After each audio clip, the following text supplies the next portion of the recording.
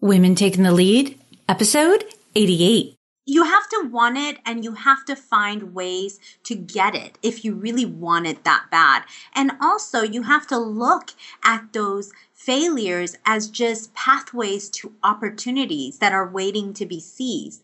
Hello, my name is Jody Flynn and welcome to Women Taking the Lead, where we are all about creating blasts of inspiration to help you overcome self-doubt so you can lead with confidence, integrity, and a sense of humor. Head over to womentakingthelead.com to get the solutions to your top 5 leadership challenges. Now, your future awaits, so let's get started. Hello, everyone, and thank you for joining us today. I'm here with Nellie Akalp, who is a serial entrepreneur, small business expert, speaker, and author. She is the founder and CEO of CorpNet.com, an online legal document filing service where she helps entrepreneurs start, grow, and maintain a business. Nellie shares her expert tips with readers at Forbes, Entrepreneur, and Mashable, and is a regular guest expert on the Fox Small Business Center. Nellie has presented a workshop at Small Biz Expo and sat down with members of Girls in Tech, General Assembly, and more to inspire and motivate others to make their business dreams a reality. Okay, Nellie, that's only a little intro for everyone, so tell us a little bit more about you and your own beginnings. Jody, thank you so much for having me today.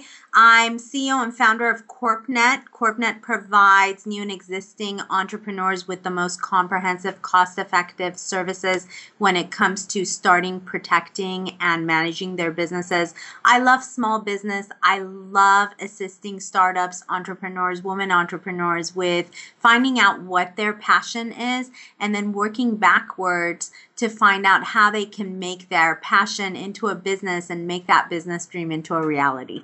Wow.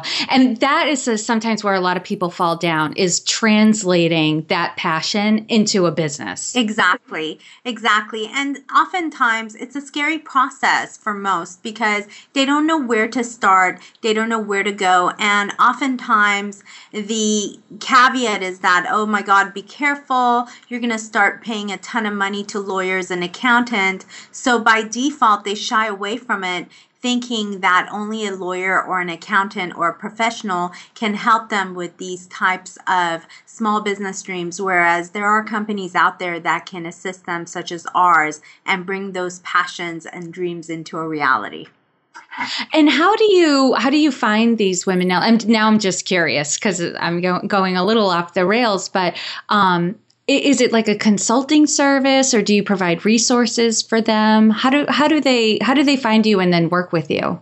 Jody, we don't really self-promote or promote ourselves. It's all by word of mouth. However, I do have my own online brand at nellieakalp.com whereby people can search for me, and if they would like to retain me as a business consultant, they can do so at any time. Oftentimes, though, I do provide my services free of charge, or I'll put them, if they can't afford my rate, I will put them in touch with one of our small business experts here at CorpNet, whereby they can get a free business consultation and get in touch with the amazing plethora of resources that we have here that can lead them through their journey of starting, protecting, and managing their business. Cool. Very interesting. Okay. So Nellie, you've had success in your life and you've definitely gained some confidence, right?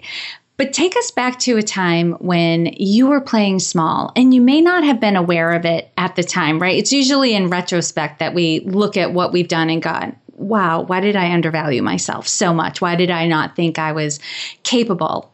Share with us the story and the lessons you've learned. So I think for me, it's a little bit of a different situation because I started my first company straight out of law school, and I got into entrepreneurship in 1997 at the birth of the internet. And frankly, when I started my first company, it was during a time when the industry that we entered into was not even saturated, and there was not many players offering the services that we were going to be offering. So the business kind of took off on on its own. And it was kind of like we were trying to keep up with the growth of the business. Fast forward after we worked our butts off day and night and grew the business to where it was doing a substantial amount of sales per month, we were blessed and approached by the opportunity of getting acquired by a publicly traded company. So in 2005, we sold our company for a very large sum of cash.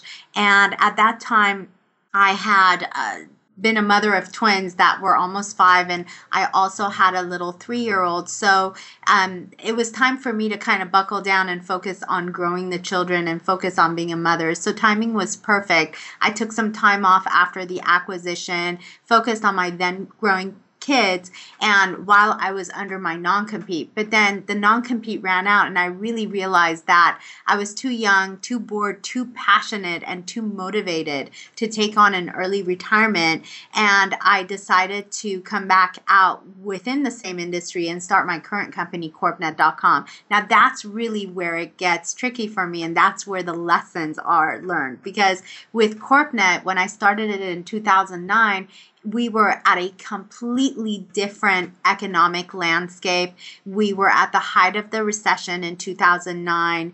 I was entering an industry that had become fully saturated, and the services that we were offering were really, it's become a commodity, and there's hundreds of thousands of competitors offering similar services to us. Plus, we were entering the market during a new age called the social media age, social media digital era. So it was a little bit mind-boggling for me, and a little bit unfamiliar for me, as if I was entering into an unfamiliar territory. And you tend to get a little bit insecure, because here you were placed on this pedestal whereby you were coined as the pioneer of the incorporation industry, having been acquired, having sold your company for a large sum of cash at an age of 30, and then all of a sudden you're the new kid on the block where nobody really knows who you are, and you're coming out with this brand new company. And frankly, I was told many times, like, are you kidding me? You're going to come out and go back in the same industry in the face of all these competitors out there, including your old company. And so that kind of lent more and added more to the insecurity. But then again, for me, it was all about my passion, my motivation, my vision, my determination that really got me to overcome that fear of failure, overcome those insecurities, and really go for it. But the lessons that I learned as a result was that I think my success in the past was the worst thing that could have happened to me, because it gave me this kind of false sense of kind of like I could do it, and I've done it before, so I could do it again. And that was the worst thing that I could have ever had as kind of my mindset, because in my opinion, just because you did it once, the lightning is not going to strike again unless you do it differently, and unless you really look at the current economic landscape that you're in. So those are, that's one huge mistake I learned. The other, and a few others, are that, what necessarily you did in the past is not going to work today. So we had to quickly change our old ways of doing business, handling relationships, and doing things very differently than how I did things with the first business. And that's a really great lesson to learn. I've heard that story before, when people went into an industry when it was right before the big boom of the industry, right? So they came in at the perfect time, right? But they really didn't gain a sense of what it looks like under other economic conditions. They kind of just thought like, well, this is the way it is. This is how it'll be. And they become shocked, right, when the economy takes a turn, and then they don't know how to deal with it. But you really point to a really great skill that most people who are successful over time have, which is the ability to adapt. Correct. And you did. Everything was changing and had been more competitive, right? A more saturated marketplace, but you were able to do something with that. Correct. And I think that goes along with being an entrepreneur by nature, is that as an entrepreneur, you have to have that ability to be able to adapt and pivot and be able to really change yourself, innovate yourself, elevate yourself with the change of economy or the industry or whatever is happening within the economic landscape. Because as entrepreneurs, most of us are born to be A-type personalities. Most of us are born to not be able to take no for an answer. We're very competitive by nature. And frankly, I think the concept of losing is something that doesn't really resonate well with us, for most of us at least. So Right. for me, it was just a matter of whatever it takes, I'm going to do this, and I'm going to get, back on top again in the face of any type of shame or kind of like, what are you doing? Are you kidding me? Any type of kind of obstacle that was thrown in my face at the time. Mm-hmm. Yeah. Sometimes I was talking with a previous guest about being competitive, and she was sharing that her competitive would go over the top, right? And so she would alienate people around you. But, to be an entrepreneur or even an intrapreneur to some extent, you got to have that not wanting to fail. Right? Wanting to win within you, because there are going to be some big challenges that come at you and you have to want it. You have to want it, and you have to find ways to get it if you really want it that bad. And also you have to look at those failures as just pathways to opportunities that are waiting to be seized. Because most, if an entrepreneur is somebody who's not, as I mentioned to you, it's not going to take no for an answer. And frankly, we are different than the normal 9-to-5er because we want to have that better lifestyle. We want to have a lifestyle that's different. We don't want to be succumbed to that 9-to-5 or that cubicle or that box. So in addition to that, there's also bad that goes with the good, which means sometimes you're going to have failures thrown at you. You're going to have obstacles thrown at you. And it's your job as an entrepreneur to be able to weed through those failures and look at them as mere opportunities for you to seize if you can do that properly. And that's definitely a quotable. I wrote that down. Failures are pathways to opportunities. Love that. All right, Nellie, now share with us a time in your journey when you had a wake-up call. Take us back to that moment and share with us the steps you took that led to your success. So, Jody, I'm very public about the fact that I have panic attacks, and I've been dealing with panic attacks. I actually wrote about this on the Huffington Post, which I regularly contribute to. And that for me was my wake-up call as an entrepreneur. About a year ago, I went to an Intuit QB Connect convention where I met Arianna Huffington there.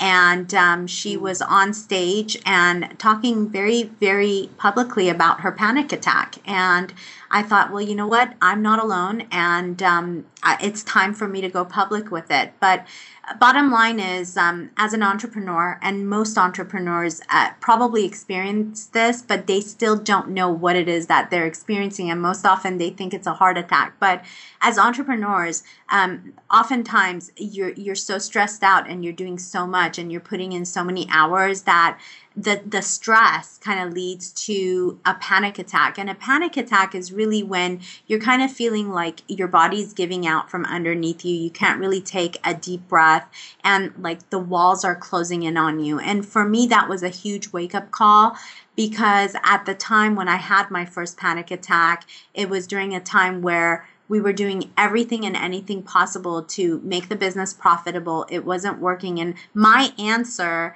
to the problem was, well, as long as I put in extra hours and do more, that's the solution. And that was the worst thing I could do, because it led to my breakdown. It led to me really, really physically become ill and hurting myself physically from a standpoint that I couldn't even practically drive my car to and from work or even take my kids to school. So how I dealt with it and the wake-up call was that really what needed to happen was, in order for the business to change and turn around, I needed to change and I needed to become a healthy person. And how I was about to do that was not to put in more hours at work and become more of a workaholic, but to really look at what's going on and do qualitative work versus quantitative work. And when I realized and came to those conclusions, it's when everything kind of fell into place. The business started doing better. I became a better leader to my team. I became a better wife to my husband and business partner, a better mother to my children, because I wasn't really putting in all those quantitative hours and not really getting back the results that I was looking for. Rather, now I was putting in quality work during a specified time, and that qualitative work and focusing my energies on things that were really going to give us that immediate return on investment was really what turned my business around and ultimately made me become a healthier person all around.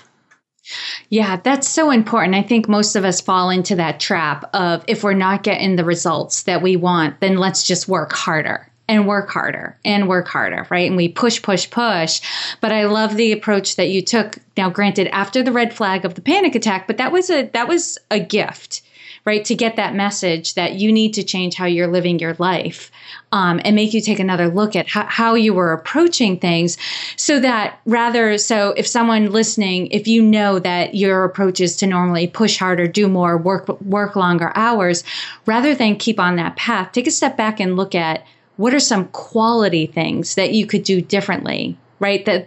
What are the 20% of activities that you do that gain you the biggest results? Can you do more of that rather than trying to add on to the list of things that you're already doing? No, that's huge. That's big time huge. And the other thing is that just following certain rituals on a daily basis for me really helped. Because, for example, one of the things that I used to do all the time was keep my phone next to my bed every night. And oftentimes, I'm 44 years old and I have no problem sharing that with my audience. But here's the thing, you're going to get up in the middle of the night and you're going to have to go to the restroom, So when you have that phone next to your bed, you're going to want to check it. And for me, when that phone was next to my bed, I would have this knee-jerk, okay, let me see who emailed me, who texted me, et cetera, et cetera, et cetera. Then I couldn't go back to sleep. One of the things that I've implemented is the fact that that phone is no longer on a charger next to my bed. It's somewhere away from my bedroom area, because my bedroom is my place of serenity and sanity and just to shut down. So I normally make sure that all emails and texts are answered during the hours of when I get up in the morning from 6 a.m. until 9 p.m. And then from 9 p.m., it's off until I get up in the morning. And that was one of probably the best things that I could have done for myself, both as an individual and as a leader of a company, because otherwise you're just constantly on your phone and there's never time to just relax your brain and shut off in light of all the social media stuff out there nowadays with Facebook, Twitter, Instagram, and the list goes on. So for me, that was one of the things that I started implementing as a daily ritual. Amen. And Nellie, you alluded to it a little earlier too, about how changing how you work changed your leadership style. How would you describe your leadership style? So I am, although I'm the CEO of CorpNet, I'm not really your typical CEO. I expect hard work. I expect a ton from my team, but I'm very, very, very all for one for all, and kind of have that mentality that really a great big company is a result of a sum of its parts. So I'm a huge advocate for employee motivation, empowerment, and really creating this culture within my company that kind of brings in a little bit of everybody in the company, and there's a little bit of weirdness, fun, excitement, but all with hard work and expectations that, with that being that, we get to have fun, but we got to work hard and play hard. Right. At the end of the day, there are going to be results. Exactly. That we're looking for. And what are some of the things that you do to create that culture? I think really for me, it starts and begins. It begins and ends with the employee, because they're really the face of your company. Aside from me being the brand for the company, I think employee retention, empowerment, motivation, inspiration is huge. Which nowadays everybody's kind of looking and focusing on the client, but really I think there needs to be this kind of balance between not only keeping your clients happy, but also making sure your employees are happy, because otherwise they're just going to look for something else, And the way we create that culture is by always making sure that they're positively thriving in a very positive environment. We focus very much on the positive efforts rather than the negative. Even though if there is some negativity going on, we make sure to still focus on the positive and correct the negative. If for example, there is one employee that's just not following the rules, rather than making a new rules company-wide, what we try to do is just make it fair, whereby we're correcting that behavior rather than implementing a new rule company-wide. In addition to that, I think employee engagement with the hires and the leaders is super, super, super important. So, we try to have lunches together, all company hands meetings where we bring in food. We try to have movie night or poker night or bowling night. So I think it's super, super important, whereby whether it's a big company or a small company or a small business, that you really involve your employees in the day-to-day aspects of the business, and also have this personal interaction with your employees, because it really, really, in my opinion, creates a very long-term relationship with that potential employee, and it creates a lot of loyalty. In addition to that, I think it's super important to be very transparent with your employees about the company, the numbers, and what your expectations are. Because when you keep it hush-hush and they're kind of left in the dark, then I feel like they don't feel their skin is in the game. Whereas when you make them feel that, hey, this is what's going on, this is where we are, and you make it completely transparent, they feel like they have their skin in the game, and they're going to want to do more for you and go above and beyond the call of duty. Mm-hmm. And Nellie, what is one thing you're working on right now that you're really excited about? We are actually working on several different things as we speak, but one of the things that I'm super excited about right now is we have a current CRM that obviously we're working with, but we are working on innovating and elevating our customer resource management software into a much more interactive software that not only engages better with our clientele, but also with our employees as well. And I'm super excited about that. Now, say more about that. How does it, what gets elevated? Well, basically, are you familiar with what a CRM is, Jody?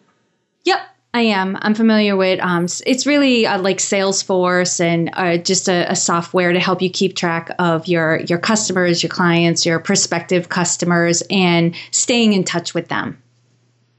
Correct. So for us, it's all about, as I mentioned to you, it's all about where the client's coming from and really the long-term relationship that we create with that clientele. But also, we want to definitely create a long-term opportunity for that employee to make sure that client is theirs for years to come and have them really cultivate that relationship with their client.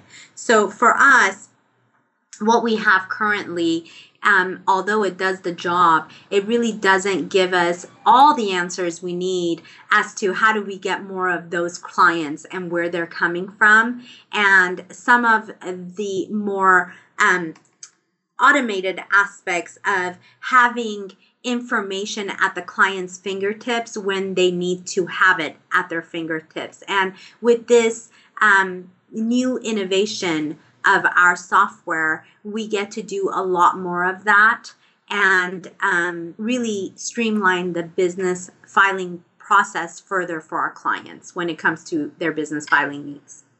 Got it. So it sounds like it's going to be able to make it so you and the clients are more organized around their stuff and also build a closer relationship as well. Absolutely. Awesome. Okay, Nellie, I'm going to do a quick leadership roundup. So what is one practice that you have that helps to make you a better leader? I always have an open door policy when it comes to each and every one of my employees, whereby they can always talk to me, whether it's by just coming into my office, calling me on my cell phone, texting me, or just emailing me with whatever is on their mind. As long as it's not after 9 o'clock. Exactly. Yes. And what is one book that you would recommend to a woman to help her develop her leadership? So one of my favorite all-time books for women entrepreneurs is called Burnt Toast by Terry Hatcher, which to this day, I probably have read it over 10 times and I love it. Really? Yes. It's one of those books that you just pick up and you just don't want to let go. And again, it's called Burnt Toast. It's by Terry Hatcher. And for those of you who don't know Terry Hatcher, she's an actress. And she's a very well-known actress and one of my favorites. And you should pick that book up. It's on Amazon for sale. And if you could name like one or two things that you really took away from that book, what would that be? No is a complete answer. Yes, no, period. And frankly, don't compromise yourself against your values and ethics. Just be true to yourself and love yourself, even though you get into situations where you may be faced with some peer pressure, because even at this age, no matter what stage of your life you're at, there's someone always going to be out there who's going to want to break you or try to institute some peer pressure on you. So my whole thing is that you can't compromise yourself in order to make someone else happy. I love that. All right, we're adding it to the list. And Nellie, share with us a success quote or a mantra and why it has meaning for you. Well, one of my, I have actually a few of them.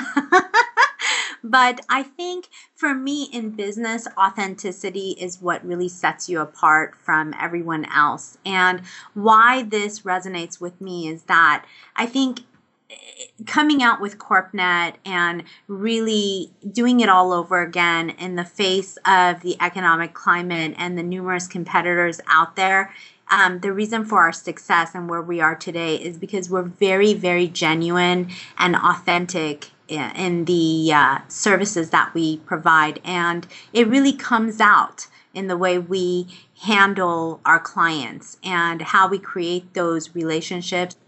So one of my favorite quotes is, make the impossible your reality and it will ultimately become your reality. I love that.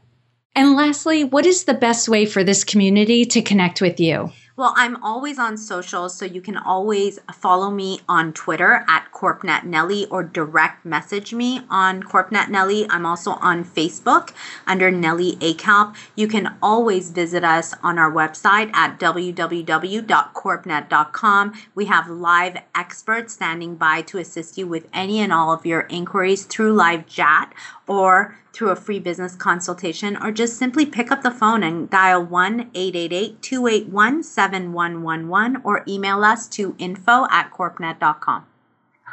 Awesome. And for those listening, you can find all the links and resources shared in this episode at womentakingthelead.com, or you can use the short link, which is womentl.com.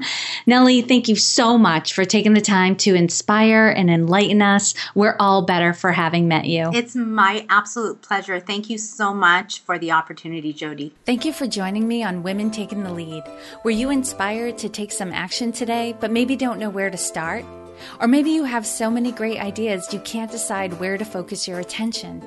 Don't let stress or overwhelm stop you from having the career, the business, or the life you want to live. Head over to womentakingthelead.com/coaching or use the short link womentl.com/coaching to sign up for a consultation with me. And to strengthen you on your leadership journey, I'd like to send you off with a quote from Marianne Williamson, so here goes. Our deepest fear is not that we are inadequate. Our deepest fear is that we are powerful beyond measure. It is our light, not our darkness, that most frightens us.